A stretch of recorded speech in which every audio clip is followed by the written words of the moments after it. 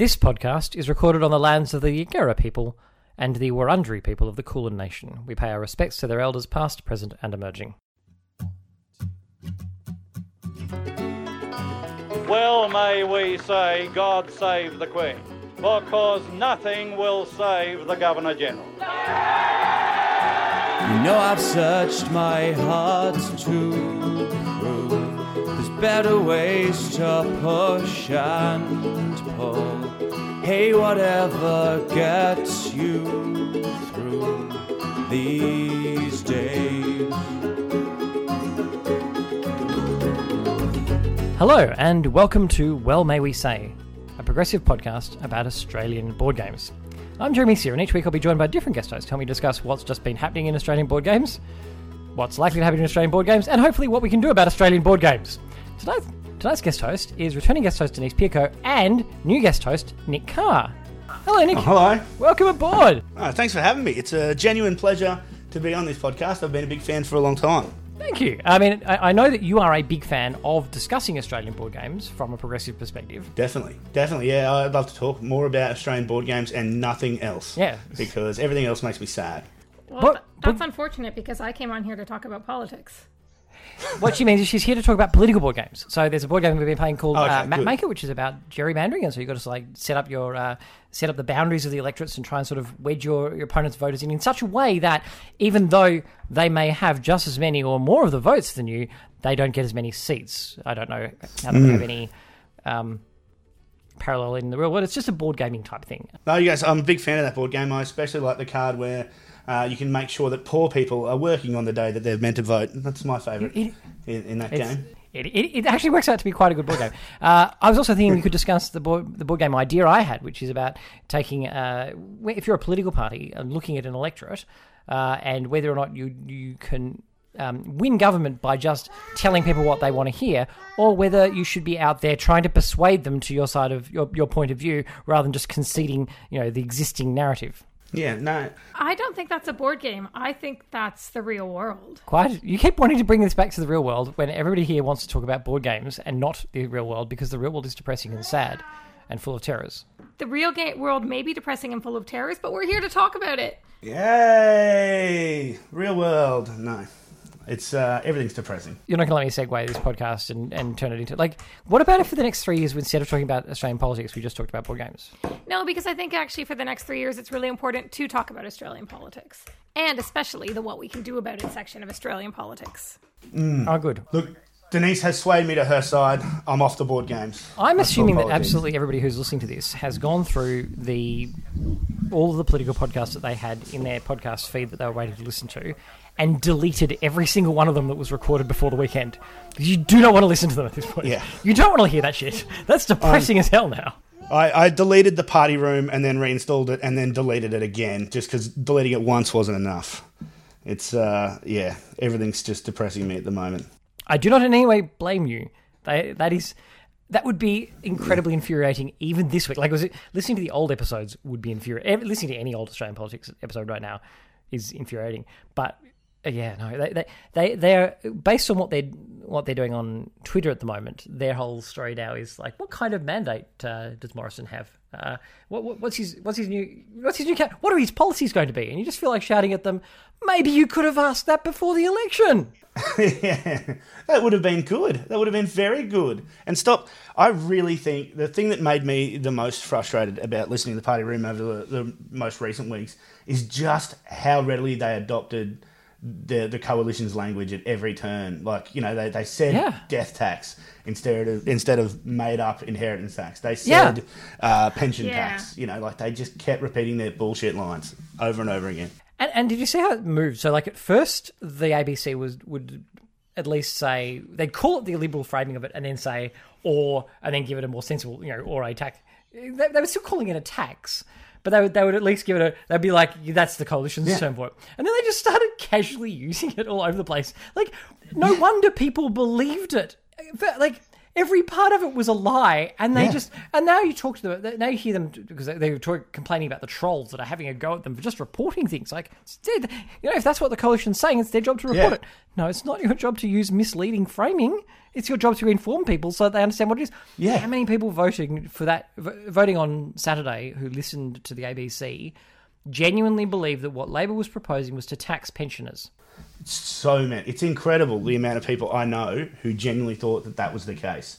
Talking to even my grandmother, who was on the pension, doesn't have much money, but just that phrase was enough to scare her into constantly. She couldn't think much past that. You ask her about it. Oh, no, but they're going to tax the pensioners. I'm like, no, it's not going to affect you, Nan. You don't have $500,000 in shares, do you? Well, no. Well, then it's not going to affect you. Oh, well, it would affect Joe positively because they'd be able to fund an increase to the bloody pension. That's it, and pay for her dental work and that. Yeah, no, it's. I did see something interesting. I saw a comment string earlier today, discussing how, these pensioners worked so hard to be self-funded and to rely on Centrelink, and look at all the government's done. Like, the Labour government is just going to increase Centrelink, and that by doing that they punish the people who aren't on Centrelink. And those two things don't necessarily go together. Like, increasing the government-funded pension does not automatically decrease your pension or the work that you've done. Well, they certainly never frame it the other way around. Hey, we need to give this... The Liberals don't frame it as we have to give this money to the rich pensioners and keep the poor pensioners down. It's not like they were turning around and saying, yes, but don't worry, pensioners, we're going to keep the pension low so that we can give you the share thing. They didn't exactly highlight that aspect, did they? No, they don't. Yeah, that's the beauty of it. They don't really need to. They just need to make people scared and then walk away from it. They don't need to follow up anything at all. They just make people scared, and that seems to be enough. That seems to be enough to get them across the line. And it seems to me that the only way to tackle that is to go in hard. Now, in two ways. The first is the one that I'm most afraid that the ALP won't do, which is that they will look at it and go... In fact, I shouldn't introduce this first because this is probably a bigger discussion point, but I'll just say what the two ideas are and we can discuss them. One of them is... The ALP learning the lesson from this, the wrong lesson being that they did the wrong thing by being a big target. They should be a small target from now on. That is the wrong lesson, and I want to discuss why I don't think you can win that way. I mean, obviously you can win by being a small target, but only when people are really pissed off with the other side, which won't be in this case. It may not even be the next one. It may be 6 years away. But if you're just waiting for the other side to fall over, you can get away with it with small target. But that doesn't necessarily work for you, particularly if you have the hostility of the national media, which of course the ALP does. Yeah. But the second thing is, I think the ALP needs to be. I think they do need to learn from Tony Abbott the sense of going hard and negative, and they need to. The thing was, this election they could have gone a lot harder on Morrison on cost of living stuff. Like Morrison managed to turn power prices into a positive for him as the incumbent. Yeah. He managed to turn keeping the pension low as a thing that pensioners voted for. They were somehow able to frame the fact that people were doing badly. Like the rents, they were able to get. In fact, the real estate agents were sending out to renters. If there's a change, your rents will go up. Now, all of that is ridiculous, given that rents are skyrocketing now, pensions are low now, wages are low now, energy prices are high now, under the Liberals for the last 6 years. The deficit, they're like, you'll destroy the deficit. The deficit is huge now. The national debt is giant now. Labor did a really, really bad job of just hammering over and over again, these guys are making your life tough. These guys are screwing you. In fact, even the franking credit thing, they could switch that round. Be like, you're being taxed to pay this handout to the rich. You're being taxed. Everybody else is being taxed. This is the shareholder tax. Sorry, not shareholder tax. Because you wanted. This is the. They needed to call it a tax because it's a tax on the rest of us. This is a non-shareholder tax. They frame it immediately in all the way, because far more people do badly out of the Libs than do well out of them. And the Libs were able to get away because the Labor, and I know the Labor Party had the hostility of the Murdoch media, and it's hard to get this going, but they still get interviewed. Yeah. They can still shout these really short, scary bites to people, which have the added bonus in this case of being true. Yeah. And power at this point, I think the ALP has 3 years now to hammer every time somebody mentions there's their rents are high, or every time figures come out showing rents are high, this is under the libs, rents are high. Yeah. Every time power prices, every 6 months or something when we see an update on the power prices are high under the libs. They need to hammer high. Your pensions are low under the libs. You guys are all being screwed into the ground. Wages are low under the libs. They didn't do a good enough job of pointing out to people how all the stuff that they're struggling from is because of the libs. Yeah. No, they really didn't. And I think actually that's very specifically, I was just reading Tanya Plibersek's statement about why she won't be contesting the Labour leadership. Yeah. And she notes... Breaking news Monday afternoon. Jesus. That sucks. Tanya Plibersek will not be contesting it. And a lot of what she says is that... I understand that to win elections, Labour needs to take the Australian people with us. We need to have a serious look at our policies. We need to listen. We need to connect with people. We need to lay out our agenda. We need to explain clearly and convince. We need to campaign, not just at election time, but all the time. And we need to be relentless in taking the fight up to the Liberals, including on jobs and the economy. That's true. That's all these points. Like, they have to fight all the time and they have to make these points all the time, and they're not. Yeah, to be fair, I think that they've been doing a good job, especially during the campaign, of like laying out their policy ideas and that. But I think, like you say, Jeremy, they really haven't capitalised on how badly that people are doing right now. Like you say, if we're waiting for the government to fall down, I really feel like they've done nothing but fall down the entire last 6 years. But apparently no one's watching. Everyone's looking the other way because they just seem to be able to get away with just brushing past things. It's because if people are struggling, then if you can't make the incumbents own that, then it switches from being a harmful thing for the incumbents and turns to be a benefit for the incumbents, because then the incumbents can say, you struggle, you're close to the line now, you can't risk it getting worse. Yeah. And that only works for them if people have jumped over the bit of, hey, you're the bastards who've done this to us. Yeah. But if you get past that, and of course the Libs can get past that because they have the entire Murdoch press shilling for them. Yeah. And I 100% do not want Labor to learn the lesson that they have to pander to the Murdoch press. I think they need to go harder the other way. They need to do what Trump does with the press, Yeah. with everybody but the Murdoch press. They need to basically call it out, treat it like nonsense news that it is the whole way through. They need to so that the only people listening to the hyper-partisans in the first place, and then everybody else goes, no, fake news. They should, at this point, in fact, the commercial media deserve this, and the Murdoch press in particular, hell, fake news it. Fake news. Yeah, that's it. As a strategy point of view, I think we're at that. I do think that they could have gone, especially with the franking credit thing, they could have really gone harder on the benefit, just how much this franking credit scam benefits the rich. I know people who are directors of companies who, what they do with their dividends. So I didn't realize until talking to a couple of them recently that this is, that they would benefit from the franking credits as well. I thought it was just retirees, but what they do is with their shares from their dividends of the company that they direct, they put it in a trust account that gets somehow held by their wife, who doesn't earn any money. So she's not paying tax, so they get the refund on that. So and we should start calling it a refund. The whole point of franking credits, nobody who votes for it really understands it, unless they are just the greedy assholes who do understand it and just want to keep the rule going. But most of the people who voted against the change don't understand what it is. And if you're but we've paid tax, well, hang on. The company is supposed to pay tax. That's why there is a company tax rate. Yes. The only reason why franking credits were brought in by Hawke and Keating in the first place was because of the idea that shareholders in the company are the same thing, which is dubious. But anyway, say you accept that, and then if the income is then distributed to shareholders by way of dividends, and then they pay tax, then effectively the money got taxed on the way into the company and then get taxed as just being transferred within the company to the shareholder, which is they're trying to say that's not a thing that should be taxed. What if the company makes income and then they pay it to an employee? Then the employee makes income and they pay tax on that too. That's right. Yeah. Well, which is why it's a dodgy thing. But anyway, okay. So that's the idea of double taxation, that both the shareholder and the company shouldn't pay tax. The dividend imputation credit thing, the big cash bonus, is when you don't pay any tax, the company's paid tax, and for some reason, you should get all of that. Yeah.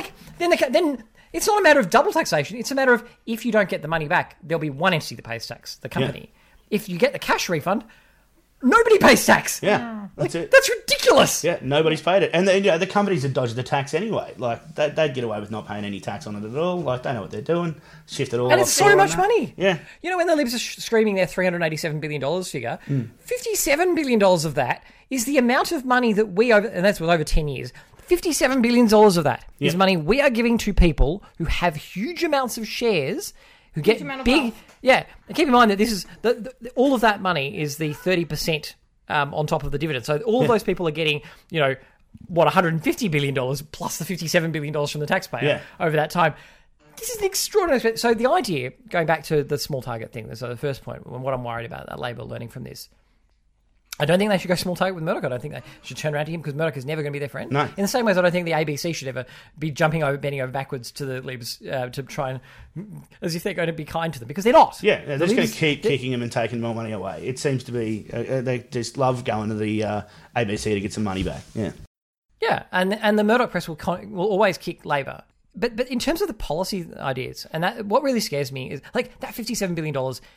Labor has to stick to that policy. Like that is an outrageous rort. It should be ended. It shouldn't have ever brought in. Yeah. Labor should never have voted with the Libs under Howard and Costello in the first place when they shifted what was an end of double taxation argument into a free handout to the upper middle class and rich.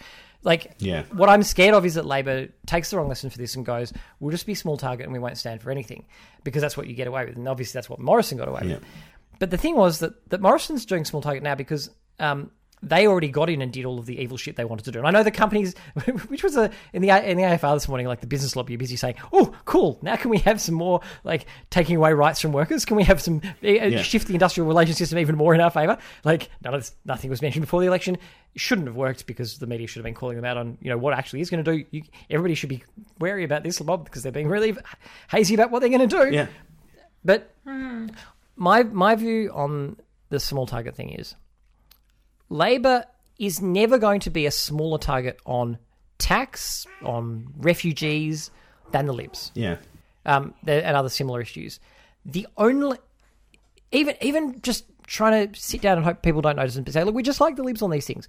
As soon as those lines are accepted as being the truth, like that low tax is important, tax cuts, we must have tax cuts, and it's important, so we've got to drive refugees back out to sea to stop other refugees coming. As soon as you see those arguments, you're going to lose. The only way the ALP can push forward and win is to take the fight to them. Tax cuts are not a positive. Every tax cut is money that's coming out of public services. This goes back to one of the things I said in one of the podcasts before the election. I think the one we did with Brendan, where we were talking about the ABC "Where Does Your Vote Lie" indicator. Yeah. And that when it shows you how the different parties indicated, their answers, almost all the Labor answers were the somewhat. They somewhat will better taxes. They somewhat will help immigration. Yeah. They'll a little bit change this. They didn't commit to anything. They didn't go full on for anything. They Well, to be fair, in this case, they did commit to some policies, like the dental they did. from pensioners. But there was a lot of there's a lot of policies, and there's a lot of places, and there's a lot of opportunity. There was an Ipsos poll shortly before the election that indicated that something like 70% of Australians favored an increase to New Start. Yeah. Yeah. And that's an across the board poll. So, had they run without this, we'll do an investigation and In 18 months, they can starve in the absolutely, meantime. do your 18-month investigation, but increase New Start Yeah. by $40 a week and run on that. Say, we're going to help people. We're going to help people who are the least, the worst off. We're going to ensure that And they were being pragmatic, and that's what pragmatism gets you. It doesn't get you power.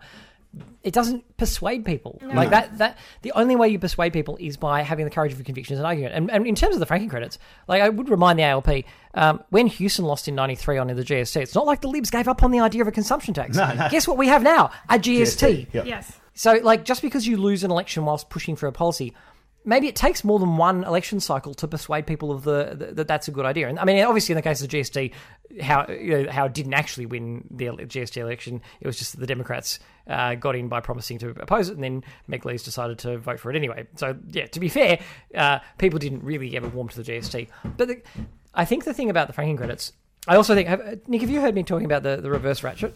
Yes. So, to anybody who's listening to this for the first time, who's blocked it out. The problem at the moment is that the Libs get away with a normal ratchet, which is the Lib ratchet is whenever you've got money, give it away in tax cuts. Then when you don't have money and the economy's struggling and debt's going up, cut it from the poor. Yeah. And it's always in that direction. So we always now the only way we get back to even where we were, and I like the idea that if you even if you went to the election campaigning, our policy is to restore the revenue base to what it was in 2004. Wasn't it a communist halfway through Howard's time? In fact, towards the end of Howard's time, hardly a communist hellhole. Businesses operated in 2004. Let's restore it to that level, because 2004 tax levels vastly better than they are now, like so significantly higher. And if you were to implement those as the ALP, the Murdoch press would be screaming like this is the end of civilization. But you're like, if you turn around and said, no, this is what it was in 2004, we were fine. Do you remember being, oppressed by a Soviet, command economy in 2004? No, it'll be fine. We can go back there. The ALP with the tax thing, people don't like taxes. Taxes don't seem as a positive thing. The point of taxes is what you can fund with them. Yeah. So the ALP needs to do the reverse. They need to do the ratchet that whenever the Libs are doing one half, they do the opposite. So when the Libs are turning around because time is economically tough, and the Libs are like, sorry, we have to kick the poor and starve the people on New Start, and I'm sorry, we're just going to have to cut education a bit or whatever they're doing.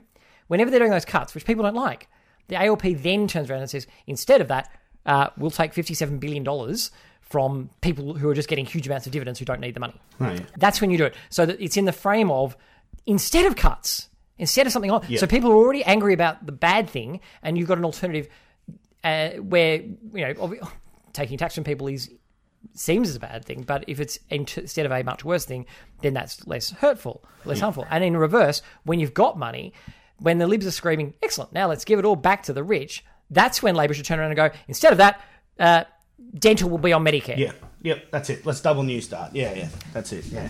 Because they can't start with dental and Medicare. Like, they can't, the thing is, the downside of Labor promising money is the Libs can turn around and say, how are you going to pay for that? But if it's at the same time that Libs are about to give money in tax cuts, fairly obviously, that's the time to do it. And I don't know why Labor doesn't do that. Basically, they need to be sitting there ready to go with the big spending things they want to do that provide good services, and be ready to punch those the second that the Libs are going to give tax cuts instead. And they need to have the funding to fund those things ready to go whenever the Libs are about to do cuts. Yeah. I think, we've really got to go hard on the ideas that the Libs have done a great job, or the Conservatives over the last few years, of setting like their own sort of set rules, like their own, like everybody I talk to goes, everybody thinks just tax in general is bad. Like everyone's like just trying so hard to get out of paying any tax, or they think it's really wrong. Yeah. I think that, and so whenever they do hammer those tax lines, people just buy into it. And that's the thing that Labor's doing by every time the Libs promise tax cuts, Labor going, we'll do tax cuts too.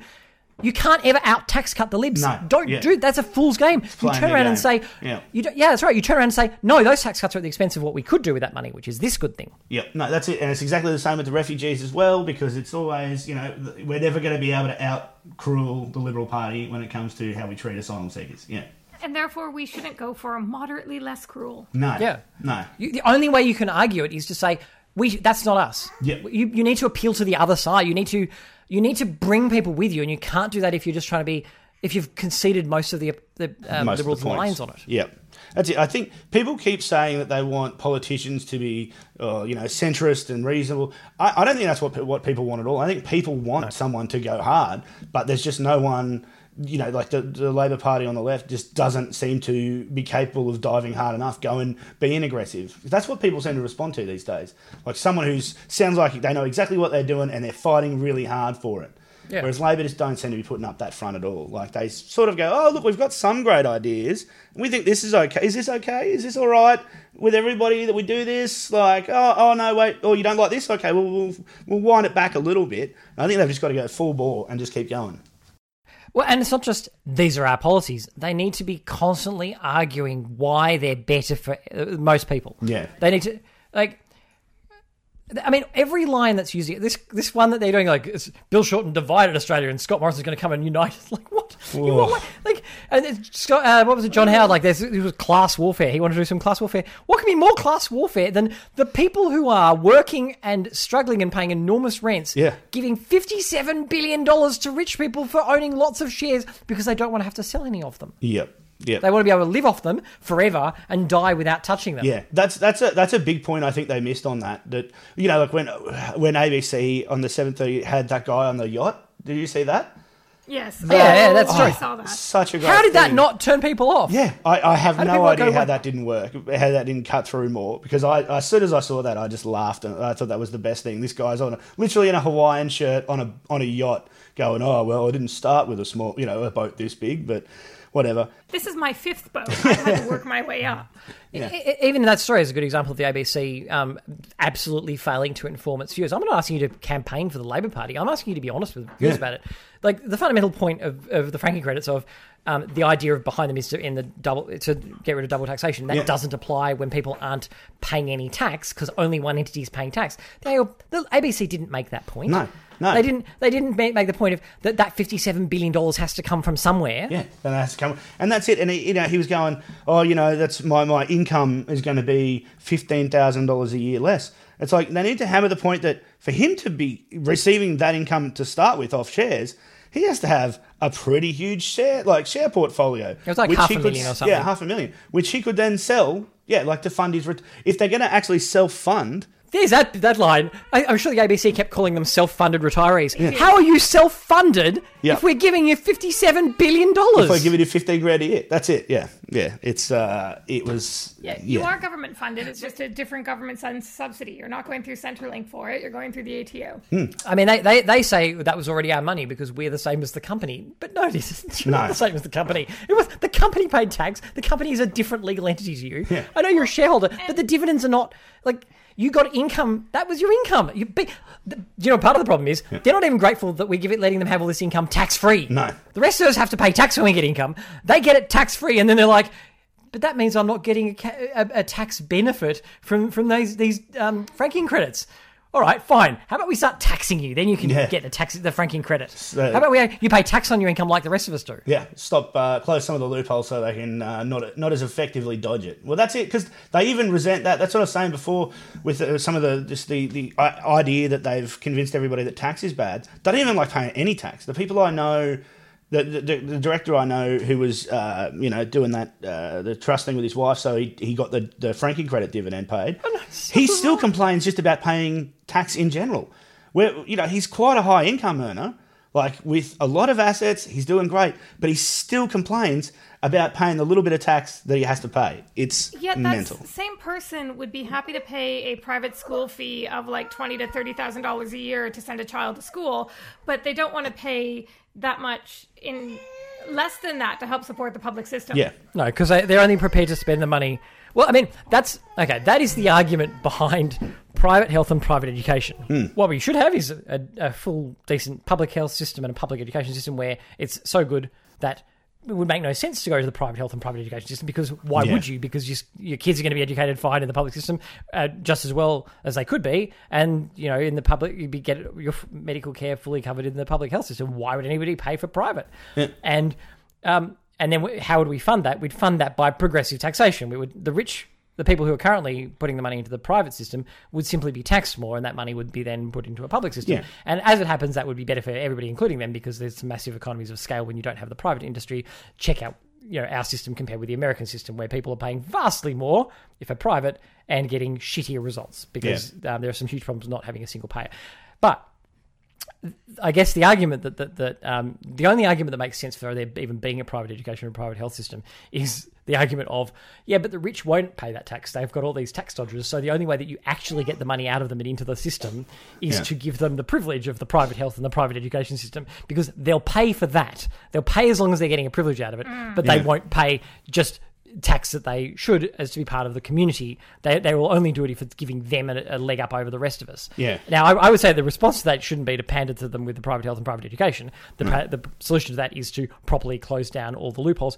I mean, part of what you would do there would be not sack all of the people at the ATO who are really good at tracking that stuff down, who then go off and work for the companies that they were previously, the one where, like, what was it, the Libs, when Abbott came in, the Libs sacked the people in the ATO who were bringing in like every $6 for every one you paid them. Yeah. They were catching, and then they got sacked and obviously went off to work for the people that they were previously policing. A stellar move.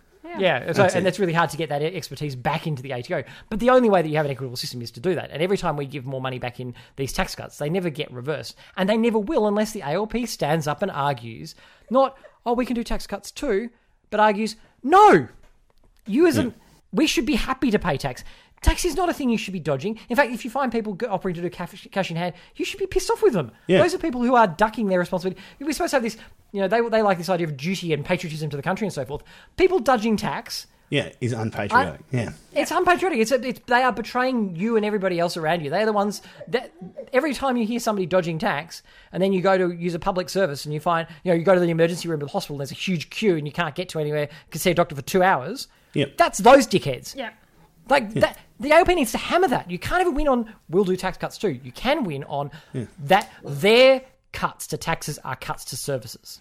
Exactly. And it's the idea where people say, oh, well, I don't have kids in childcare, so why should I pay for childcare workers to get paid better or a higher subsidy? Oh, those poor childcare childcare workers. They had a brief moment of being like, maybe we won't be totally screwed after the election. But that's the thing. Well, I don't drive on the road outside of your house, but I'm pretty sure that part of the taxes I pay put bitumen down. You know, and pay for the sewerage that, runs through the streets. I'm not an old person, and yet at some point, one day, I will be. And at that time, too, everybody else's kids will then be working and funding my ability to survive. Never mind the impact on the environment.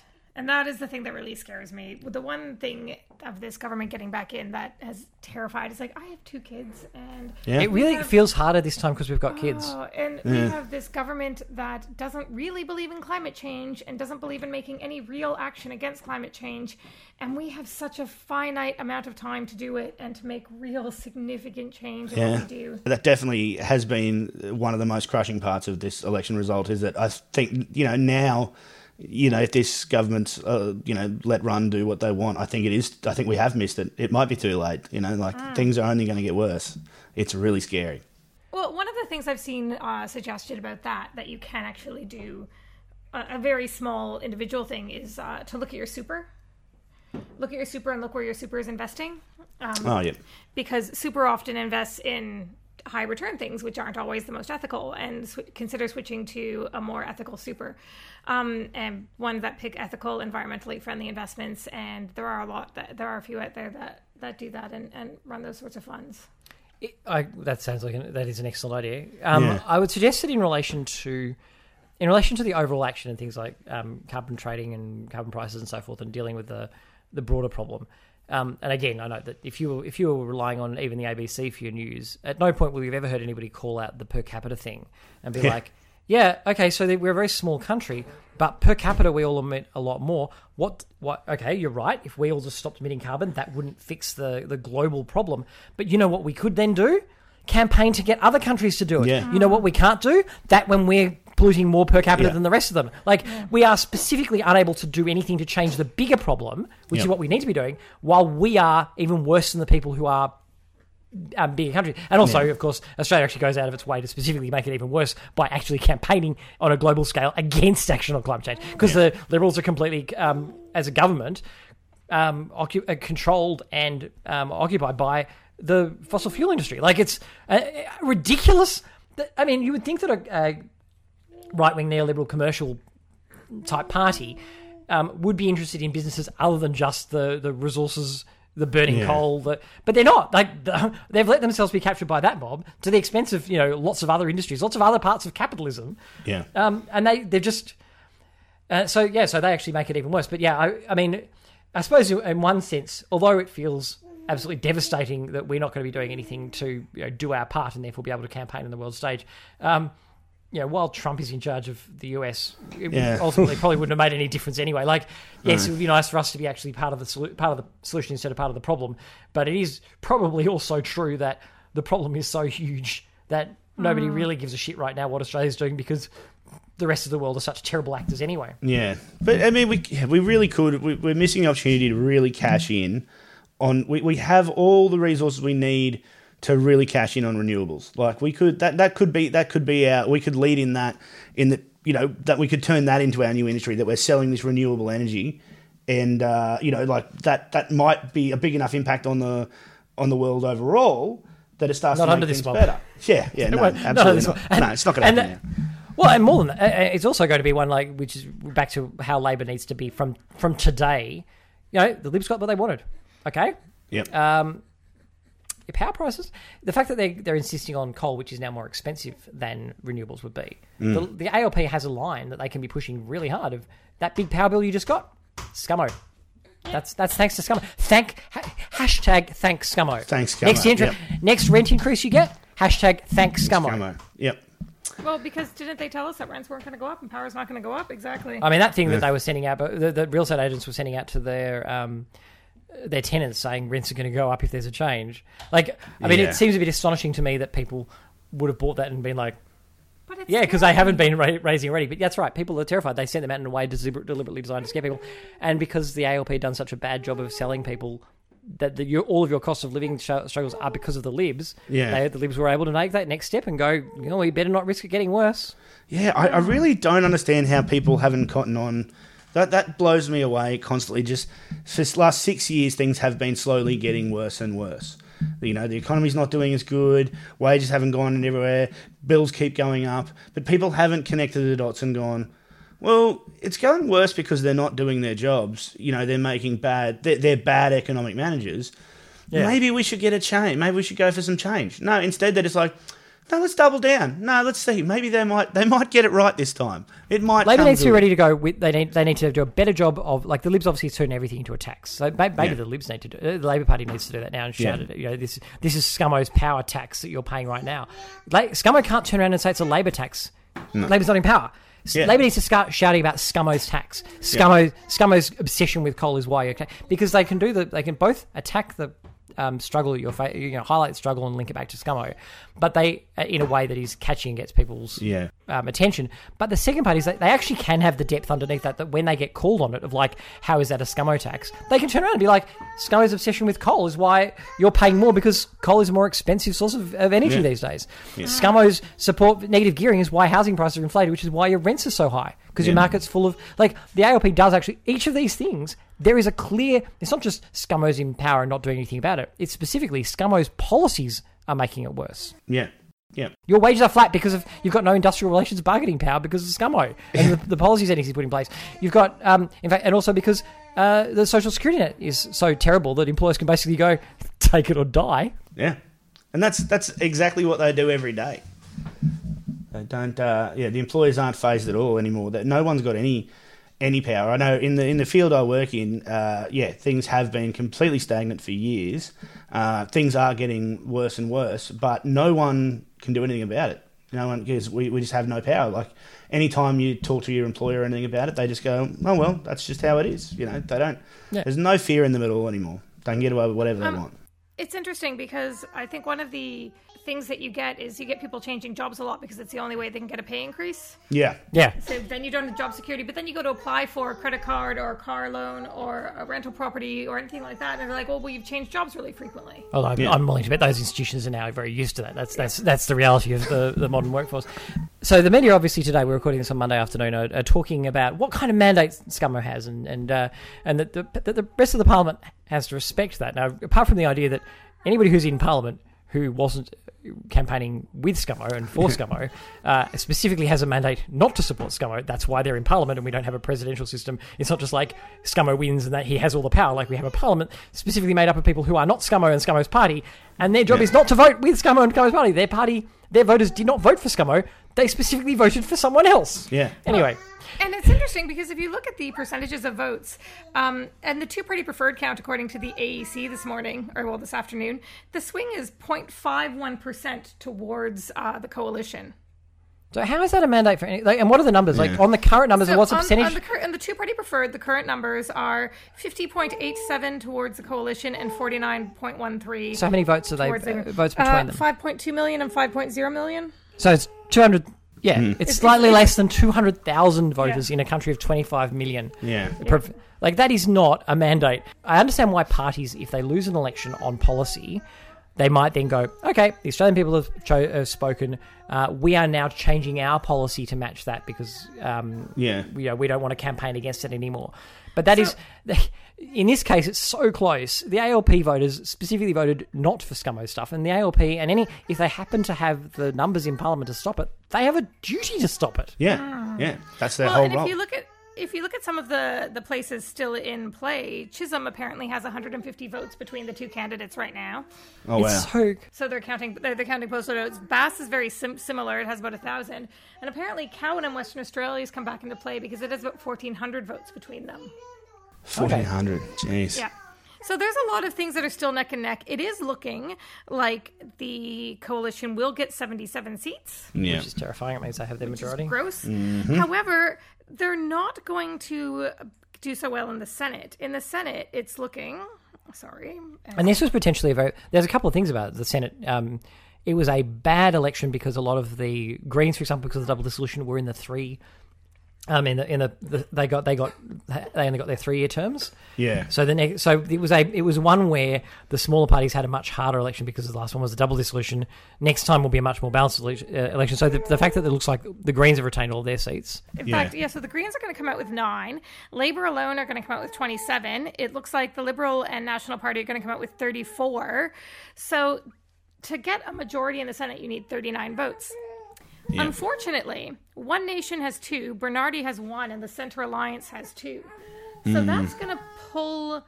To get those 5 votes, which are going to be the 5 most likely they're going to go for, they're probably going to have to go hard to the right on something. Yeah. That's still not in half, is it? Do they have enough? 39.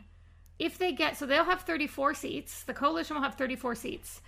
And if they get those 5... To get the 5 votes they needed... They can either go towards trying to get some Labour people or some Greens people on their side.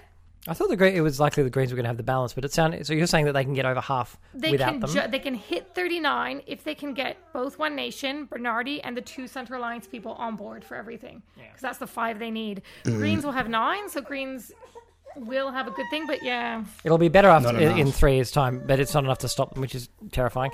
The other thing I wanted to point to, and obviously the count isn't totally finished, but at the moment it looks like the Greens got 10% of the vote and are going to get 1 out of 150 seats. Now, 1 out of 150 seats is not 10%.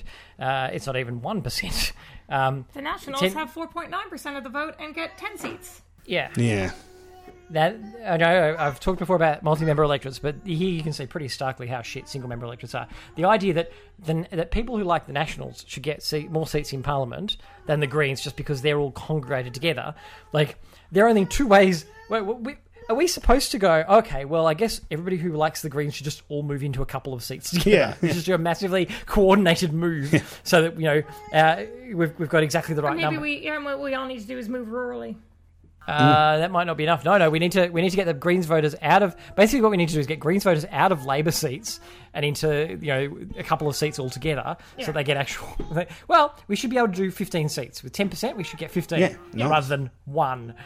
Or alternatively, we could have multi-member electorates where you don't just get disenfranchised just because you happen to be living in a safe seat. Yeah. Well, I mean, it is disheartening living because I've lived in 2 seats in the last couple of years, Groom and Wright, and they are so safe. Like the candidates here have done absolutely nothing in years, and Labor and the Greens run completely dead. There's not even. I think maybe I've seen a couple of signs in Groom for Labor. But they don't. I think this time they think they had the candidate on there. Last election with the Greens, they didn't even have a candidate on the poster. They just had just the Greens, and that was it. Being said, when I lived in Sydney, I lived in Elbows. I lived in Grainler. And so the Liberal candidate that they run there is usually some 20-year-old person because they don't, from the party. They're not going to win, so there's no point wasting a good candidate. Yeah, so they, and they get 0.05%. Well, not quite that low, but they get a minor vote. That being said, the Greens always run a great campaign there and get a really good percentage. Well, that's because it actually is marginal, but Labor Green. It's not they don't run good campaigns where I am. I went to a Greens rally once in Toowoomba. I think it was for the last election, and the candidate there, the rally was the saddest thing I've ever been to. There was maybe 20 people there, and the Greens candidate literally spent 20 minutes reading out poetry about soil or something, and I was it was so disheartening. I will say something about the Greens campaign this time. I'm glad they maintained their seats and so forth, but I don't think that they can. I think that because when you go to the what they were handing out, the Greens people at the booth, they were just handing out a thing going, we've got to do something about the climate. The people who care about the climate already know that, and they're already voting for the Greens. The Greens should be going more we're the party that supports working people. We're the party that supports, better public services. That's what the Greens are. They need to rebrand themselves slightly. They really do. Their focus. So many people I talk to just straight off write off the Greens and go, but they're just extreme. They're just nuts, aren't they? And you go, no, have you looked at their policy? Their policy's pretty reasonable. Yeah, they need to be saying that. And the thing of I know Labor's blaming the Greens a bit in Queensland for doing that convoy about Adani driving through the Queensland seats, and I think that's bullshit because those seats were already. I mean, Labor screwed itself by being completely wishy-washy on Adani anyway, and really it was trying to have it both ways. Really, it should have just gone no, this is a shitty policy. We accept that we might lose some seats up there and concentrated on winning the seats down to Victoria, which if they would have got them over the line, rather than trying to have it both ways with both people. Yeah. And I do agree that. How did the swing go to Christensen? Yeah, 11% to Christensen is madness. But I don't think that convoy up to Adani and highlighting to the people up there, like the only way that wins you votes up there is to be selling to people, we've got some better jobs for you. There's no jobs in Adani. Yeah. Not you need to stop Adani to save the reef. Or they can say that you're going to lose the jobs in the reef. You're going to lose. They needed to be highlighting that Adani's just going to be putting a whole lot of automated giant trucks and stuff. It's not going to be producing many jobs. Yeah. They can see there aren't many jobs. They basically needed to decouple Adani from jobs, and they didn't do that. And instead it probably locked people in behind Adani. And then, of course, I guess in this election we have to talk about the other big thing, which was the huge amount of money that Palmer spent, not winning any seats, but massively getting the Libs, basically getting people who were pissed off with the Libs to vote to send that message by voting for Palmer, and then redirecting the vote back to the Libs. Yeah. So they got government, and Palmer didn't win any seats, but he will get what he wants with a bloody mine. Yeah. And what did he want, right? Yeah. Well, that giant mine, the mine near Adani. But what else does he want? It scares me. That's probably enough. The thing going back to the concept of mandate, and we're talking about how there's a very small thing. Scott Morrison is going to keep talking about the quiet Australians, the people who don't make noise, as a way to justify that he ignores people who do make noise. He ignores people that do stand up and ask for things. Oh no, the quiet Australian voted for us. The other thing is, I honestly think he firmly believes that he's being ordained by God. Oh, the Messiah stuff. The miracle. The greatest miracle. This is terrifying. Yep. Keep in mind, and this was not highlighted by the media before the election, that it was in there, sort of buried in that. Do you remember seeing, about a week before the election, there was an article, there was an interview in the previous Weekend Australian about Scummo's promise to women. No. And they were making some remarks about that he was going to respect women. And that's how it was reported. Do you know what wasn't reported from that? The fact that halfway through that, he talked about how he was going to give more religious privilege within by the end of the year. I want to be giving, changing things around so that the religious people don't have to feel uncomfortable. Yep. He wanted religious people to be able to do what they like without feeling uncomfortable. Yep. That's terrifying. Did you see any coverage about that? No. And he's going to push that through. He wants it by the end of the year. He's going to push it through, and it's scary. If he has the numbers in the Senate. Yeah. So basically, what, is it going to be illegal to tell your parents you're gay now? Yeah. That makes them feel, your religious fundamentals. They are definitely going to start pushing with that stuff more. Like, so I know, I'll read this out. That was hyperbole. I know that they're not going to criminalise telling your parents you're gay. They will, however, of course, make it easier to just discriminate against people on the basis of being gay. Yeah. Oh, look, to be honest, if we give them enough leash to do stuff like that, I think we'll be surprised with how far they'll take it. I saw a Facebook post from a guy I know in Toowoomba. He's very heavily involved with the Hume Ridge Church. I don't know if you're familiar with that, but it's a big evangelical, very, very Hillsongy, very. This guy, who I've also seen previously post things about homosexual people being disgusting and filthy, really strong language on it. He's posted, "Congratulations, Scott Morrison. What an incredible opportunity we have as Christians to have such a sense of freedom and favour in this new season, compared to what could have been.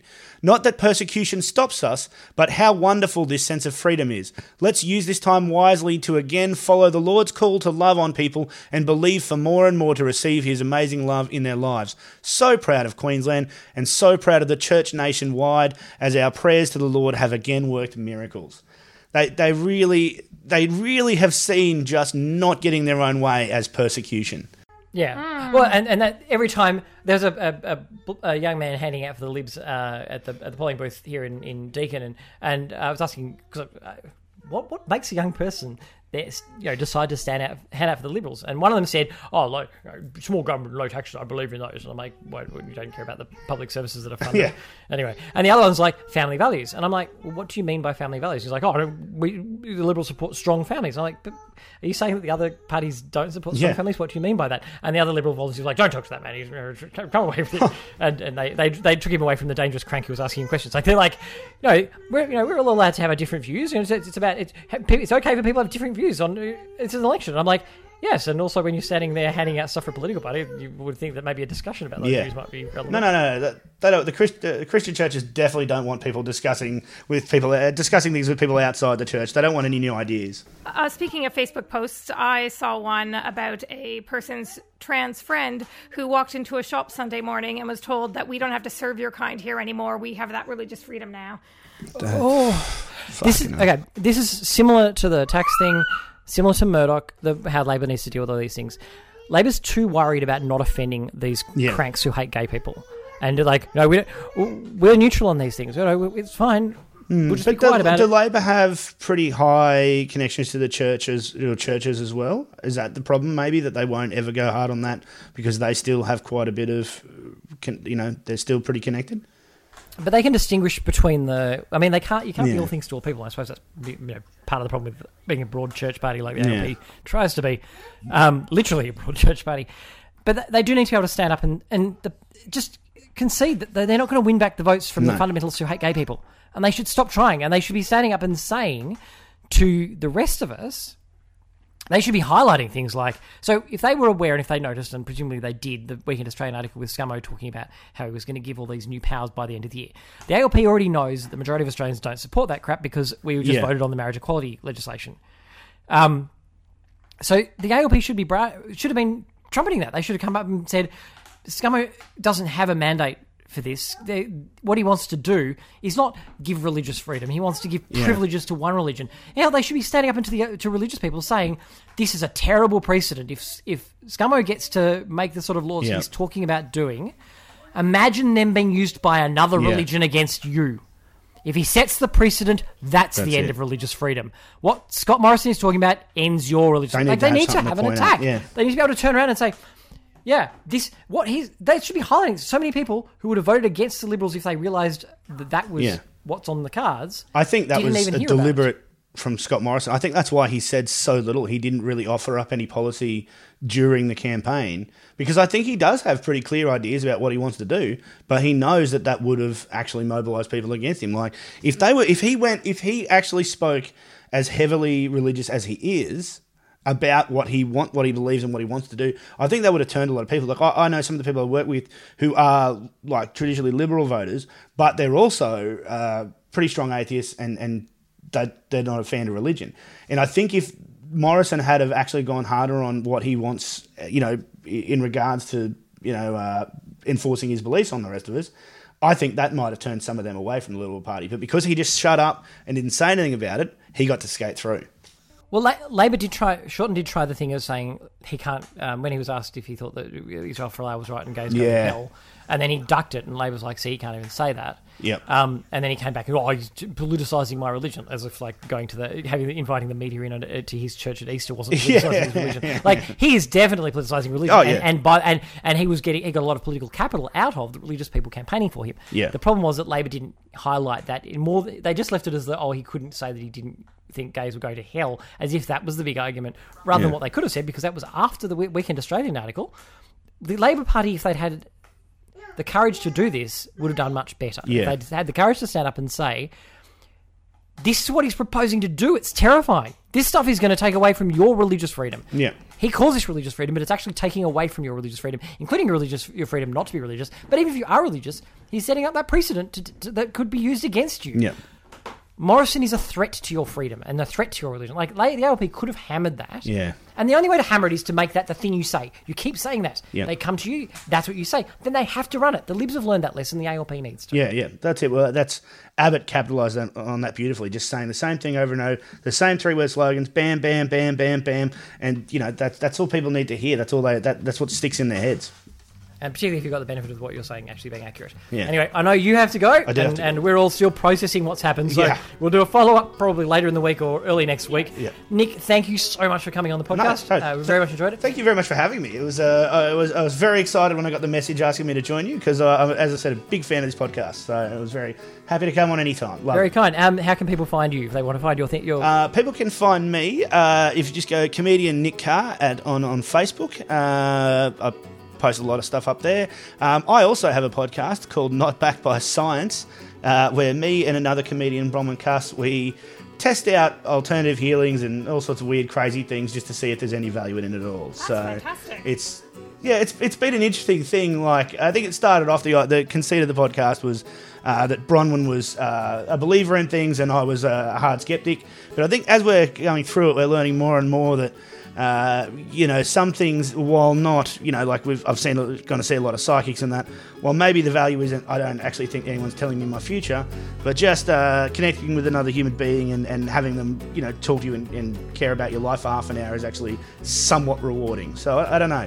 It's an interesting journey we've been on. It's changing a little bit as we go, but it's a really fun podcast. So jump on that. We'll do. Great. And Denise, people can find you on at Deansy on Twitter. Yeah, DeansEY. I do know your Twitter handle, darling. Just in case you'd forgotten. And if anyone wants to come and discuss any of the things that we're talking about here with us, the best way to have these discussions at the moment is probably the @WellMayWeSay Twitter account, but everybody's welcome to have a discussion with us there. Otherwise, thank you so much to our Patreon subscribers. You're how the podcast keeps going. And look, even though on election night I was seriously thinking of what's the point, just delete the whole thing, dig a hole in the garden, bury my head in it, pretend that Australian politics is not actually a thing. And whilst I also kind of would like to do a podcast instead. Anyway, we'll stick to Australian politics. So thank you for that, and we'll keep going with the podcast. So thank you, Patreon subscribers. Thank you, Alex Lum, for the artwork. Thank you, Robin Gray, for the music. And we will see you all later in the week or early next week. See you Bye. then. Bye.